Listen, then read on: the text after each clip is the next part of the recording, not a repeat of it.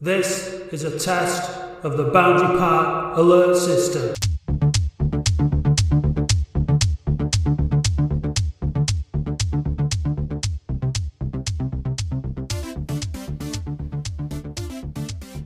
Okay, hello and welcome to episode 52 of the Boundary Park alert system with me, Matt Dean. I'm joined this week by Andy Halliwell, Adam Keeley and Chris Hargreaves. Welcome to the pod, gentlemen. Nice to see you all.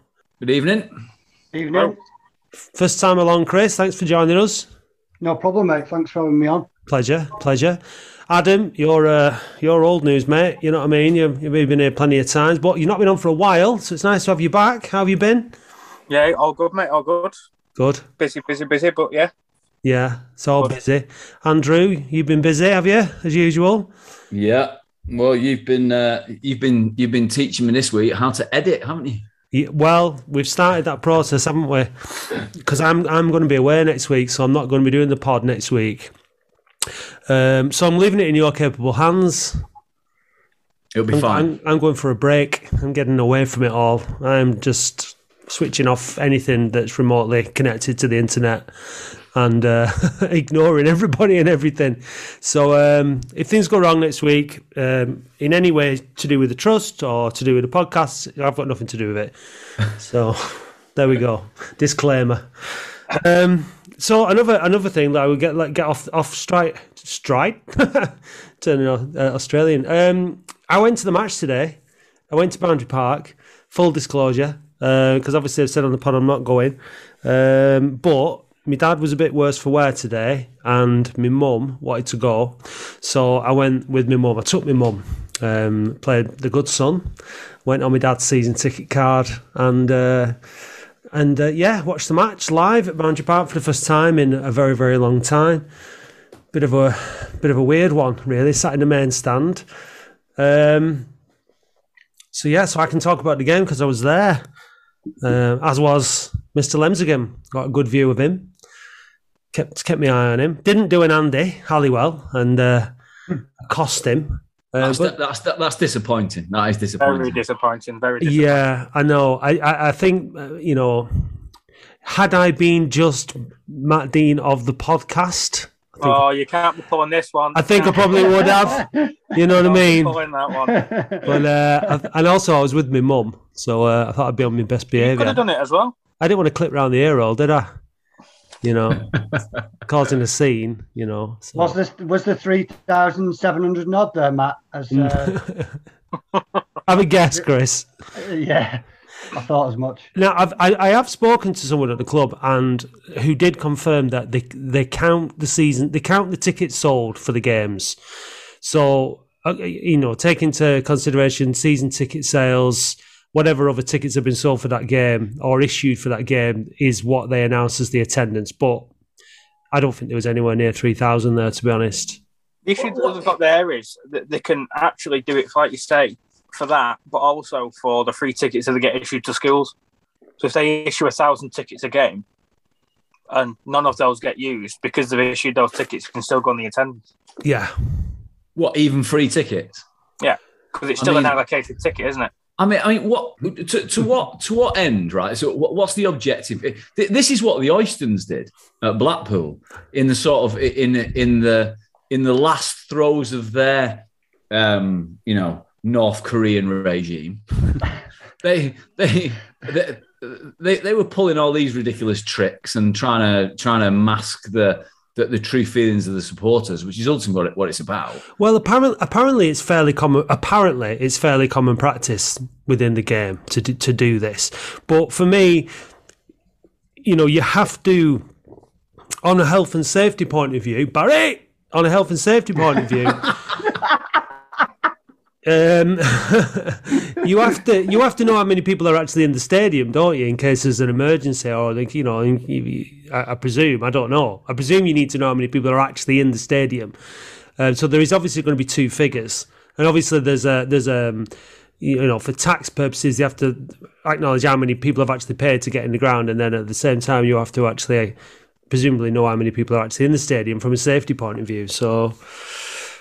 I don't know. But yeah, there was nowhere near that many there, and the atmosphere was shite, as you can imagine. What I find amusing about it is, if you remember back in the day, Alan Hardy was always rumoured to massage the figures at Boundary Park when it was pretty much cash on the day, pay on the day. There were games where we were reporting 12, 13, 14,000 at Boundary Park, and it was packed to the rafters. There was at least 17, 18 in there. and he was he was reporting numbers because he was fiddling the tax the other way around. Allegedly. Yeah. And now we go the opposite way around, don't we? Where the club is doing everything it can to try to preserve its own reputation and image to the outside world by pretending that there are more people in the stadium, significantly more people. I saw pictures of Boundary Park today, and it was empty comparatively. And I just find the whole thing pathetic. There was 177 Harrogate fans there today, and they had a drum, and they did their best. They made a decent bit of noise, shoved up at the back of the Chaddy end as they were. There was, I'd say that the North stand was probably about a quarter full. There was plenty of room in the main stand, and Rochdale Road end was whatever it was full. I mean, again, maybe a quarter full or something like that. So, yeah, it was. There's not many people going to the game. Before we can move on to the game, Chris, what's brought again like last week? Because Andy just arranges for people to come on the podcast now. What brings you on here? Where have you been chatting to Andy? And it's nice to have you on. So tell us a bit about yourself. Mainly on All Win the Blues, mate. Just off there, really. I haven't been to the game for probably before COVID. As probably everybody else is feeling just really disenchanted with it and struggling to even muster enthusiasm when we win, because it all feels rather pointless, win, lose or draw at the minute. I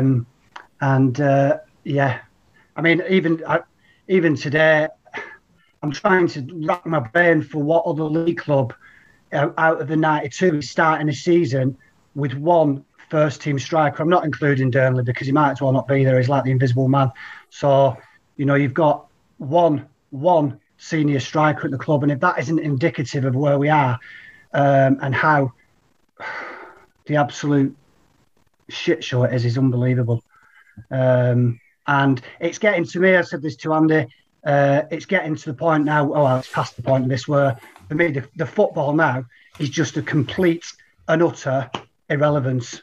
It is. I think we've got far bigger issues, and at the bottom of it all for me, I just want some hope back, and I don't care what league that's in, I don't care what it is, but I just want some modicum or slither of hope that we can move in some sort of direction instead of this constant state of paralysis or being on life support, which is a nightmare. Yeah, it is. Yeah, we agree collectively. I can very, very confidently say that on behalf of everybody else.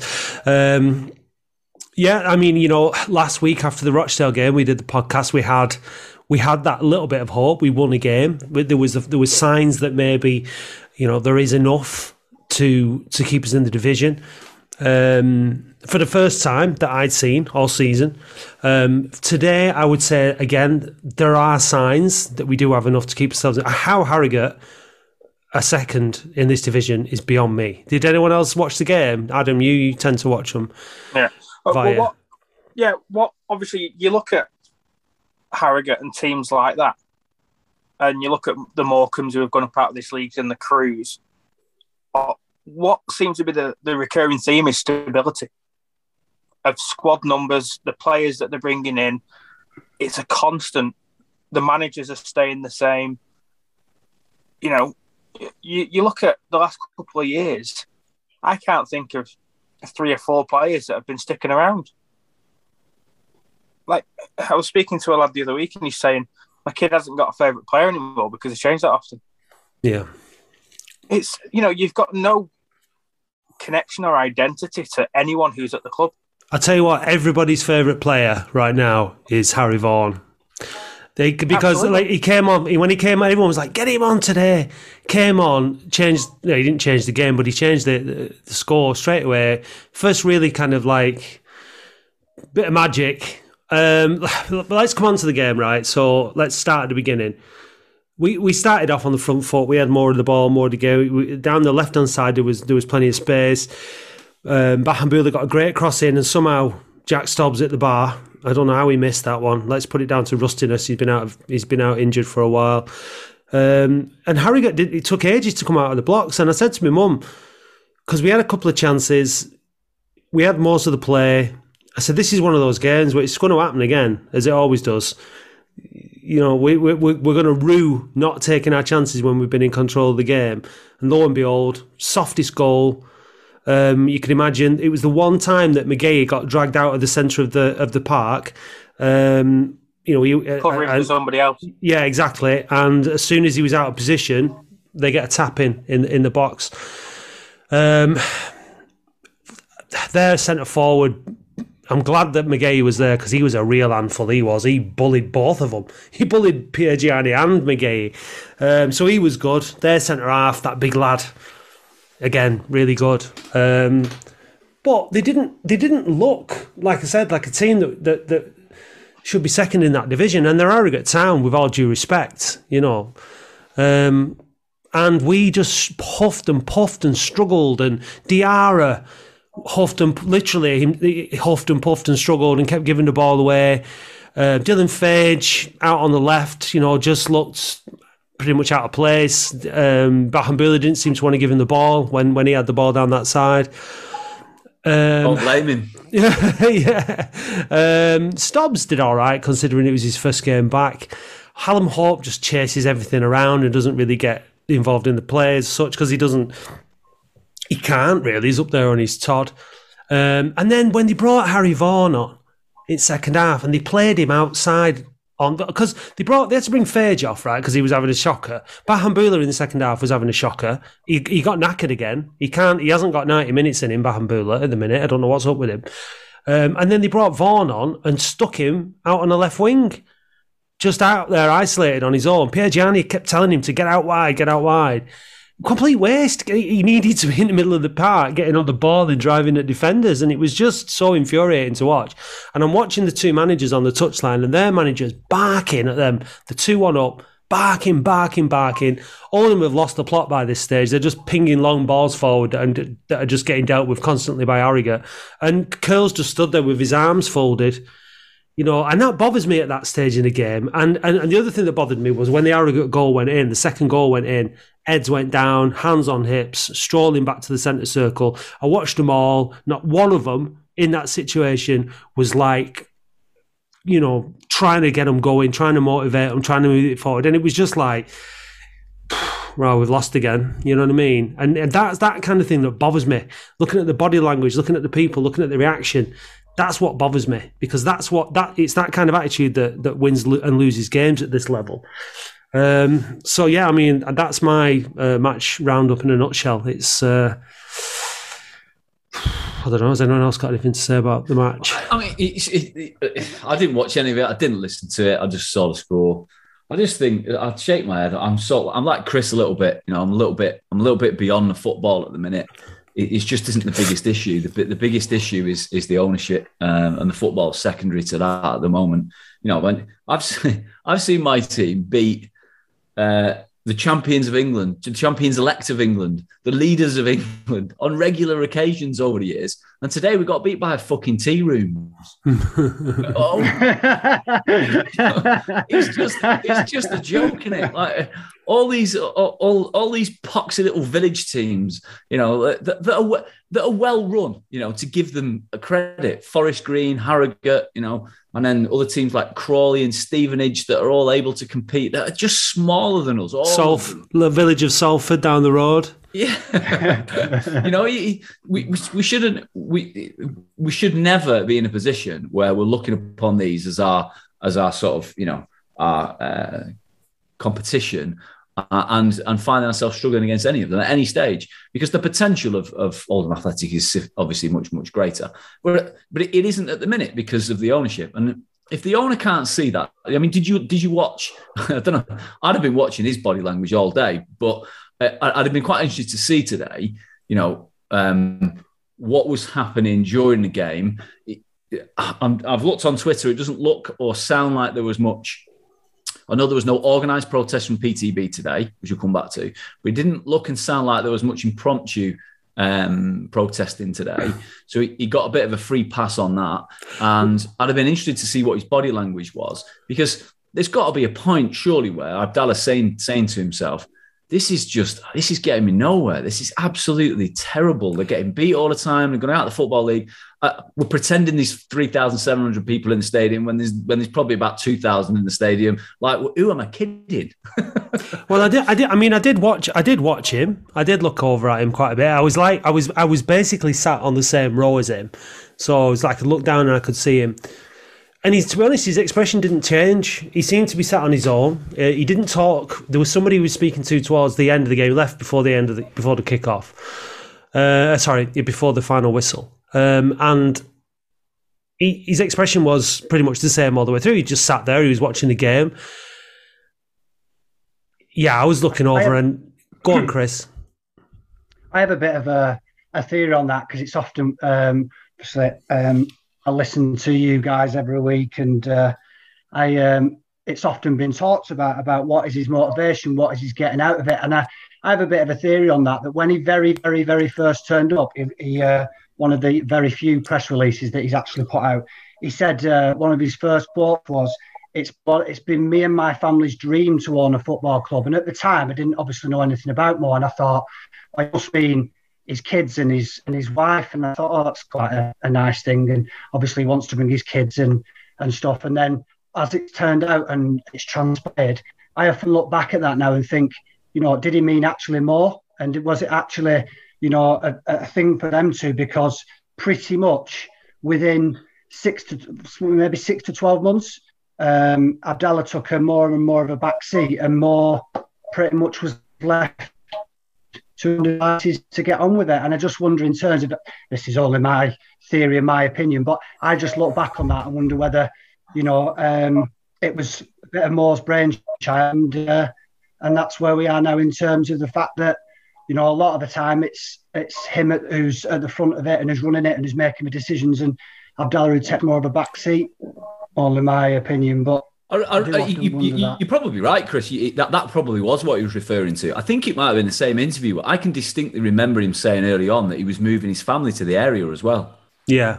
I remember him saying in an interview, I'm moving my family to Manchester, to the northwest of England, and we're going to be, I'm here for the long haul. I remember him saying that in an early interview, which I actually took at that time to be a good thing, because if he's going to start getting involved in bringing his business connections here, and he was going to move to the area, and I thought that was a good thing. Obviously, there was little or no sign of that at any stage, and it very quickly went sour anyway. So I sort of don't blame him now. But that's what I'm getting at. Is he sits there, Matt, today with expressionless. He's thousands of miles away from his family because they don't live here. It's pissing down with rain and it's freezing cold at Ice Station Zebra. We're getting pumped at home off of tea rooms. Like, what is there to get out of this? Get out now while you can. There's nothing to enjoy here. Nobody wants you. There's 2,000 people in the stadium. You're trying to kid on this more. You can see those that are genuinely passionate about. I presume, Matt. Without sounding ageist a bit, but I presume that the main stand was littered with more senior folk, and therefore they were more placid in nature than maybe the younger folk who were absent from the game. Well, Andy, they played Young Folk by at half time, actually. Just I can't remember the name of the band, but anyway, Peter Bjorn and Benny, or whatever it's called. Anyway, I digress. The view from the north stand, not the north stand, the main stand, has always been good. So I've always liked watching the football from a football point of view. It's always been good to watch from there. But it's always been the North stand for Jesus Christ, the main stand get going by bad decisions, refereeing decisions. Oh, bloody hell! It's one of them, innit, the North stand. Do you know what I mean? The main stand. I've just spent the whole. Get it forward. I've spent I've just spent the last hour and a half looking at the North stand, and now that's all I've got in my head. But yeah, exactly. It's all that kind of thing, and I'm looking over, and look, I was on my best behaviour today, right? And I'm looking over, and all I'm thinking is he is getting away with it here. He is getting it. He's getting away with it here. How is he? There was a little bit at one stage at the far end, at the opposite end, at the Rochdale Road end to where I was. There was a "We Want Abdallah Out" chant that sort of started and lasted for 10 seconds. You know what I mean? Nothing much, and that was it. And there was a little bit came from the Rochdale Road end, and yeah, I mean, like, obviously when Harry Vaughan scored, there was a bit of a surge in the atmosphere, and people were, and it was great actually to be there to see his goal. But he got away with it in the in Boundary Park, and it did get me thinking, because it's probably a good time to bring Adam in, really. But like, if he's in the country and he's in the ground and he's getting away that lightly with feeling, should he be? Should the people that are there at the ground be a bit more vocal about it? Is there any plans for that because obviously I'm I'm not instigating any protests or anything like that as it stands, but you know how I feel, and everyone listening knows how I feel, and I'm not gonna go up to him and start shouting in his face or anything like that. But I thought that he got away with it big time today, and we don't know how long he's going to be around for. We can come on to the meeting that we had. I'm sure we are going to, Andy, a bit later on with Adam and Richard and that. But he got away with it. Adam, is there any plans for more protests in the stadium, or what's moving with PTB? This week we've obviously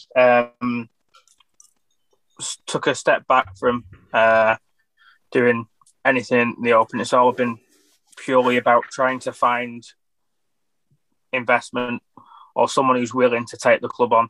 Obviously, that isn't something that can be done lightly. It has to be done properly. We have to put the right message out there to people and have sensible conversations. So that's what we've been doing this week. But at the end of the day, with any protest or anything, every single fan has their part to play. Whether it's an organised protest or not, every single supporter, has to make their voice heard. And it can't be left to organising a protest just for that to happen. It needs to be as a standard every week. Every single person who has feelings that they're not happy about what's happening at their club need to make their voice heard. And we have got other things coming up. There was going to be something planned for today, but unfortunately it fell through due to a couple of different things. But it should be for the next home game. It's disappointing, obviously, because of what is happening to the club, and I was surprised at the lack of noise of disgruntlement today, especially given that the owner was there. Is it not indicative that let's say there were 2,000 there, right? Because I'm not having the 3,700, no one is. Yeah. Let's say 2,000 there. Are we not just really now at, this is the absolute bare bone 2,000 that would literally go and watch us in the Northwest Counties League Division 4? But there is still feeling among that group of discontentment with Abdallah, because it was there. It did get voiced today. It was just very, very a minor amount of time. I'm sure the people that are there are that main priority is get behind the team. Well, that wasn't happening either. There was no flags, there was no banners, there was no drum in the Rochdale Road end, because there was no atmosphere. The Atleticos have been their wings have been clipped a bit, haven't they? So they weren't generating the atmosphere. The atmosphere was shite, as you would expect, as usual. Chris, what were you going to say, mate? I'm just going to say, I think if you're still going to the games now on a regular or semi-regular basis, or even picking your games, and we've talked a lot about a lot on social about don't judge people for not going, don't judge people going, and I think if you're still going now, you're not going to protest. You're going because you want your fix. You're going because like you said, whatever league we're going to be in, that's what you're going to go and watch. And I think the mentality of those people, they're not. I know I'm generalising here, but I think they're not those people that are still going aren't the people that are going to be vociferous and want to say how they really feel, because I don't think the owner is the primary cause of why they're going to the game or not. I think for the people that it is, they're not at the game for very obvious reasons. So I think particularly, and all our away day crowds, it's no surprise then where we get a lot more chanting, because those are your people that maybe it's a younger crowd as well.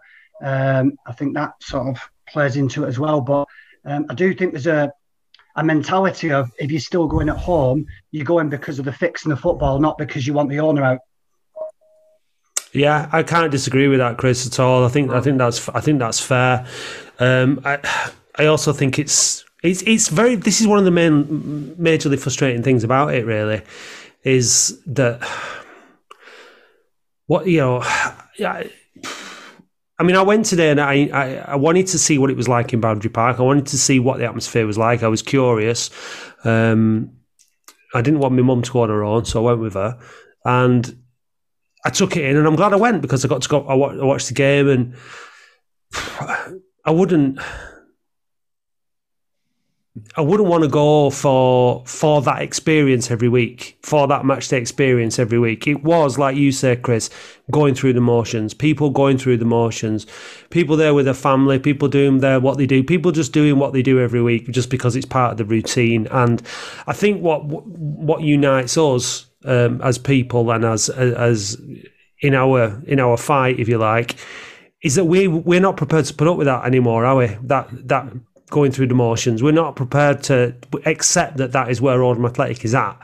And all right, the rot started a long time ago, but it's accelerated in the last few years, and it is what it is because of where we're at with the ownership, and it needs to change. And we need those people in the ground.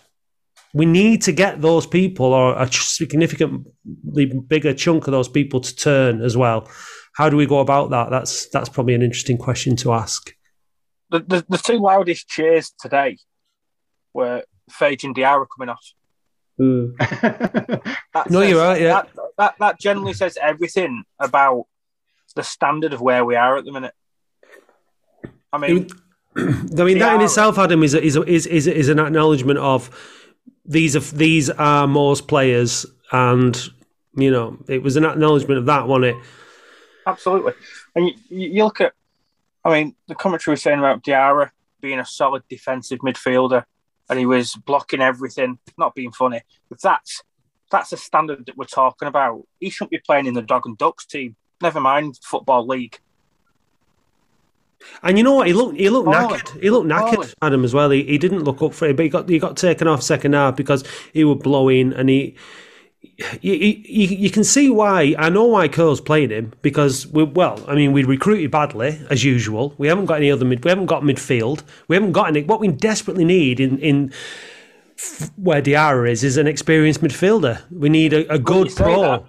We keep bringing in central midfielders, don't we? That are not needed. We've got the lad from QPR. We've got the lad from Tottenham. We've got Whelan. We've got Diarra. We've got Cisse. Yeah, but none of them are good experienced midfielders, are they?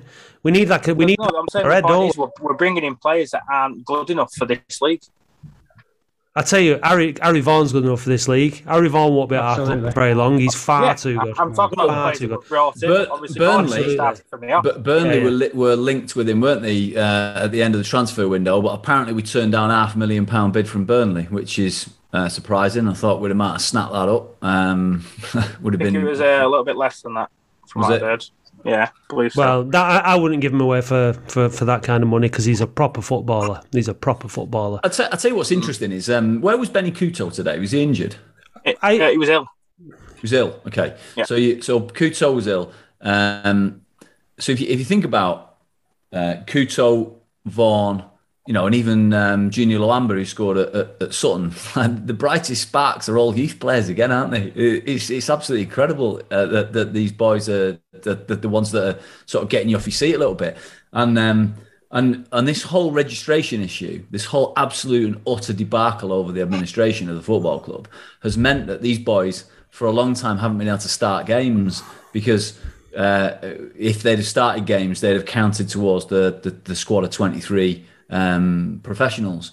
So I do wonder. I know Benny Couto started at Rochdale last week, didn't he? Yeah. So I think I think Kerr was able to start him because the McGahey registration issue had been dealt with. So therefore he could.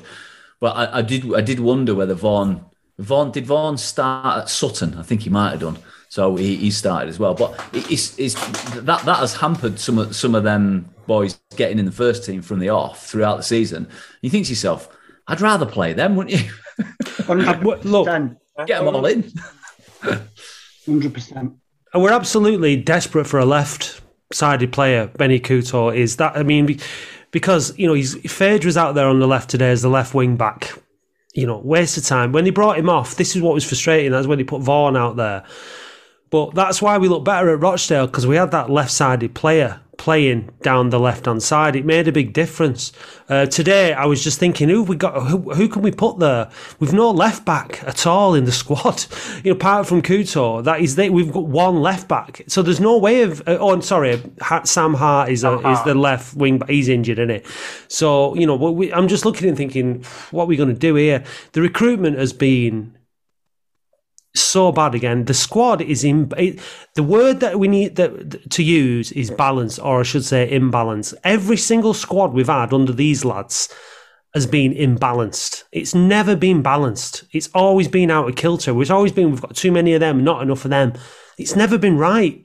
And when it comes to that footballing side of things, let's not forget about all the administration stuff and all the people leaving and the stuff that we play and all that other stuff, the list as long as our arm. But from a footballing point of view, they haven't got it right at any point. They don't know what they're doing.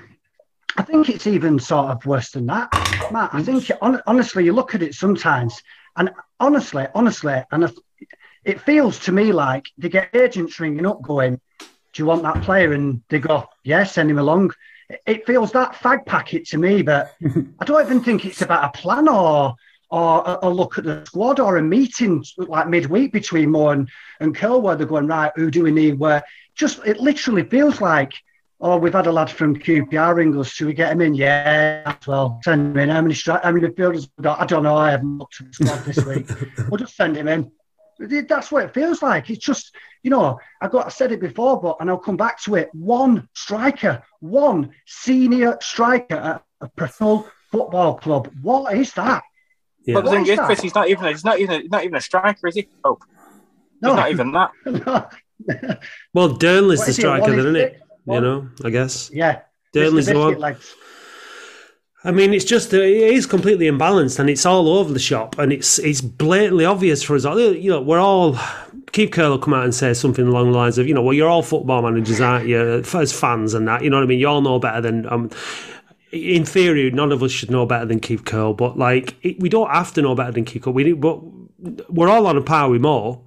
In fact, I'd be offended if I was considered to be on a par with Mo. If my football knowledge was as good as his. Then if people say, I probably said some stuff that people would say, well, whatever. But, Mo hasn't got a fucking clue. He really hasn't got a fucking clue. And if Abdallah thinks that Mo has a clue, then he's got even less of a clue than Mohamed has. And that's where we're at with it. It's just a joke. It's a joke. And unfortunately, Abdallah will not get rid of Mo. So, we have to get rid of them both, don't we? If that's the case. Well, I think that brings us on nicely to a bit of foundation news, if you don't mind, then, Matt, because you guys obviously part of your survey, and there was a very detailed statement that was issued last night from the foundation about the foundation's intention now to move to stage 2. Of your 4 stages on the basis of what you've witnessed, seen, evidenced, and the feedback you've received from supporters. Is it worth you just giving us a bit of an update on the foundations, how the foundation came to that position, I guess? Yeah, well, we said that what we would do would be canvass the membership. So I put together 5 questions, which were quite pertinent. Should Moore stay as the sporting director? Would you back a vote of no confidence? Should Abdallah sell the club? Is he capable of putting together a plan which is likely to save the football club? That kind of stuff. And, the results were resounding. It's clear from the membership, and we got 717 responses to the questionnaire. So 70% of the membership. And it was very, very clear. And off the back of the protests and everything that's been going on, there is like Abdallah likes to try and persistently say that it's a minority that doesn't support him. I think it's very clear at this stage that it's not a minority at all. And we wanted our members to tell us how they felt, and they did. And they had the option to vote the opposite way, and that vote, that survey could have come back in favour of Abdallah and Moore quite easily if that was the feeling. But it didn't. So that's just the way it is. So we had a meeting then with Richard Borden and Adam Morley, and Adam was a little bit late to the meeting, so we spoke with Richard for a while. And I've spoken to Richard a couple of times. He seems like a nice guy. He seems like he has some good ideas. Unfortunately, I feel he doesn't have much influence at the club. And that became apparent when Adam joined the conversation, because it was then dominated by one director, I would say, that meeting. So I think there's very much a pecking order when it comes to the 4 directors at the football club. And unfortunately, the fan representative is at the bottom of that pecking order. And like I said, that's no slight on Richard, because because unlike other people at the club who I've spoke to more than once, I still like Richard, whereas I'm maybe not quite as fond of some other people. I'm not saying that they're directors, I'm just saying other people at this stage. But so we had a conversation, and it's like talking to the monkey when you need to talk to the organ grinder, innit, at the end of the day. Why is Abdallah not on this meeting? What's the point in talking to you two, really? Because there really wasn't much point. And Adam constantly plays the game. He's a lawyer, and he talks like one, and it's a little bit frustrating sometimes. He's only doing his job, though. I don't have a problem with that. He's only doing his job. But never at any point when I've spoke to a member of the board, I take Abdallah, the only one I haven't spoke to now is Mohammed. I've never come away inspired. I've never come away thinking that they believe that this can be done, that this can be turned around, that this can be said, that they know that they know what they're doing, and that they've got a plan. They admitted during that conversation that the 5-year plan has failed, that the 3-year plan that they're supposed to be putting together, nobody knows what it is yet. There's nothing to give us any hope. There's nothing to give us any faith. We'd be stupid to repeat the mistakes of the previous trust and say, oh, well, they've told us this and they've said that they're going to get the shit together, and so we're all going to go and sit down and wait for that. Enough's enough. We're not stupid. The fans aren't stupid. They don't have the track record to give us the inspiration to believe that they're going to turn this around. So we don't believe it. We don't believe that they're going to turn it around. Don't believe they're capable of turning it around. And as much as Abdallah thinks, and wants to convince us all that he is the man to do it, there's nothing to suggest he is. So we have to move to the next phase, which is, look, you've done your best, you've failed, it's time to help you sell the club. And we want to do that in the nicest possible way. I don't want this to get nasty. That's why we did it in phases. That's why we put phase 2 in. Phase 2 was, let's work together to get the best outcome for everybody. And that means we're going to try and work, we're going to try and communicate, we're going to try and do what we need to do. Stage 3 is Blackpool territory. We don't want to go there because that doesn't work for anyone. That's a war of attrition. That is the difficult days. We do not want to get to stage 3. But the reason we put a phased plan in is because if we have to, then we have to. So now we're at stage 2, which is let's try and work together to facilitate the exit of the football club. And like you've already said, Adam, let's try and get people in. Let's try and get buyers around the table. And from our point of view, from the foundation's point of view, let's get some money together to try and help. For that money to be used in however we can do it. And I guess the thing with the money is the more we raise, the more we can do with it, the more influence that we have as fan base. Well, we've tried to work with the trust as they were previously and raise the concerns over the way that they were going with the contingency fund purely to try and put a bigger percentage on what they have in the club. At this moment in time, that is completely irrelevant. And that's why we refuse to back the contingency fund. So obviously, the work that you're doing now with the other foundation directors, is good, and that's where I think we're looking at sorting a meeting out in the not too distant future to try and support that and see what we can do to help, because there was literally no way we were backing something that was putting more money into Abdallah's back pocket. We need to sit round. We need to sit round as a fan base, Adam, and in the thousands. We need to canvass and say, look, we're raising money. What are we going to do with it? And let's buy into it as a collective, as a fan base, and say, right, this is the goal. This is the outcome. This is what we're going to do with it. And we've that's really, really, really important. It's not up to a small number of people to decide what's going to happen to that money. It's got, if we're going to get people to buy into it, enough people to buy into it to make it significant, we all need to agree what the aim is and what the outcome is with that money. Like, it's just to sit on it. It's just a pot that we're going to sit on. Well, no, it can't just be a pot that we're going to sit on. We have to have an objective for that money. We have to have a purpose for it. We have to want to do something with it. What is that? Is it fan ownership? Is it partial fan ownership? What is it? We have to have a vision. We have to have a plan. There's no point just saying we're raising money. But that, like you say, Adam, needs to be a conversation that we all have. Everyone who's a stakeholder has to be involved in that conversation. Chris, you want to say something, mate? Yeah, I just wanted to ask you guys what you thought about this in terms of if while we remain a league club, do you think that the difference between what somebody's willing to pay and what Abdallah might want can be bridged? Because in my opinion, that will never, ever, ever be bridged while we remain a league club, in my opinion. Adam, what do you guys? Have you any thoughts on that? I mean, I know you've been looking into trying to get someone to buy the club. So does that play into it?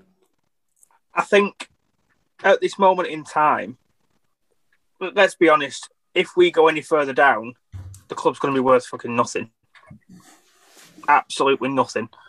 So, we've also spoke to Adam this week, trying to find out, what Abdallah would be willing to accept, what he would do in that sense. And it appears they are open to offers, but there's nothing surer. He seems to want his money back, which is just short of £6 million.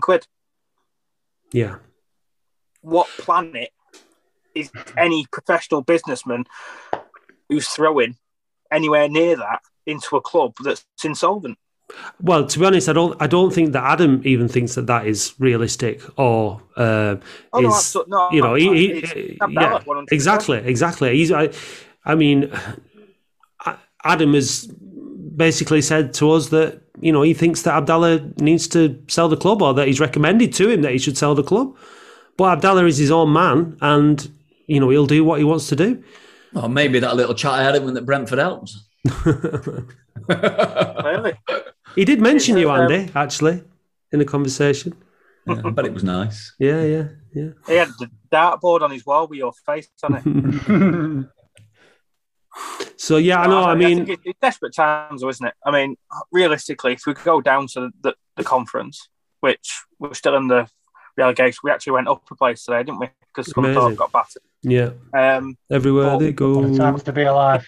You know, that if we go down, realistically, yes, there is still potential in the club, but that value drops again, doesn't it?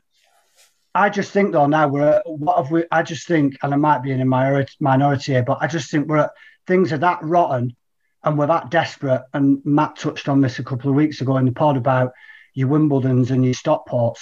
I'm at the point now where perversely I'm kind of like welcoming relegation or administration, because what that will do, in my opinion, is it will force him to be realistic about what he's willing to let the club go for. Because weirdly, we're in this awful position where it's obviously preferable to stay in the league, obviously, but actually we're hamstrung by being a league club, because while we're a league club, he'll want too much money.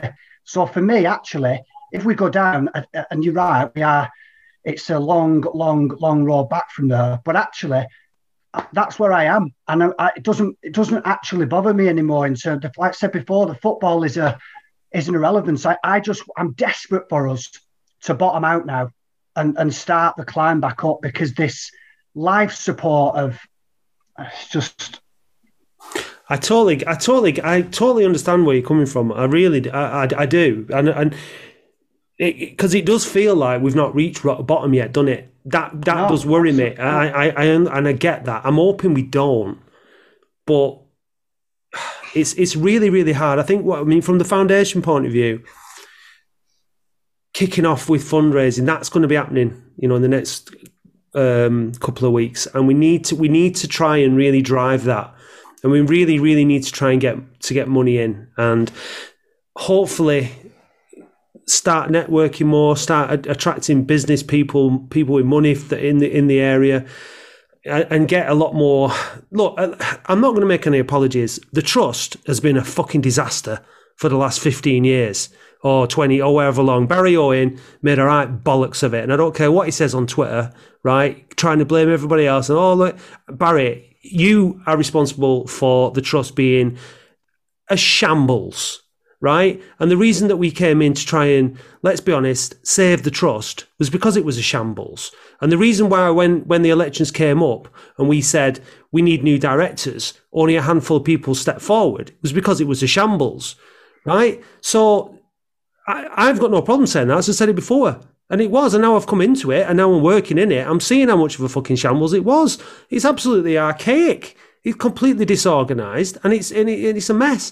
So we should have millions of pounds in the bank already, waiting on investors and people lined up, ready for this situation, because that was what this organisation was set up to do. So it's been a monumental failure, and people like Owen are responsible, right? And people have come in and they've settled that this is how it's done, and they've made a shitload of excuses for it over the time themselves, and it's nonsense, right? And Jim Booth is working extremely hard, along with a volunteer called Darren Mills, to get the infrastructure at this organisation into the 21st century, and to work like a business. And that's what we're doing now, and we're going to put out a plea for new people to get involved. But we're going to do that off the back of looking like a proper organisation that people actually might want to get involved with an agenda of raising money to make sure that this doesn't happen again. And it's failed to do that, right? And I'm saying that as a director. And if any of the other directors have got a problem with me saying that, I don't give a fucking shit, to be perfectly honest, right? This is the situation, and they've let us down, and I'm angry about it, right? Because we should be in a completely different situation than we are now. Push the boundary, put themselves together and organise themselves, because the trust was a shit show, because it wasn't doing what it was supposed to be doing, right? So no more excuses. But once we get this organisation sorted out, and we've got PTB working with us, and we're working with the other fans and the other fan groups, and we're a united group, then we need to figure out as quickly as possible how to get our hands in our pockets, how to get our hands in businesses' pockets, and start raising some money, some significant money, to put ourselves in to the equation, into the conversation when it comes to buying this football club, and we need to do it quickly. And regardless, like you say, Chris, if we get into the National League, we need to do that even more. And before we need to try and do it before we go into the National League. We have to pray that we stay up this season, but we have to also be ready for the fact that we might not do. So for me, by the end of this season, we need to be in a very, very different position in terms of the money in the bank and the numbers that we have. And we have to draw a line under this apathy and this pathetic kind of nonsense that we've put up with for the last however many years.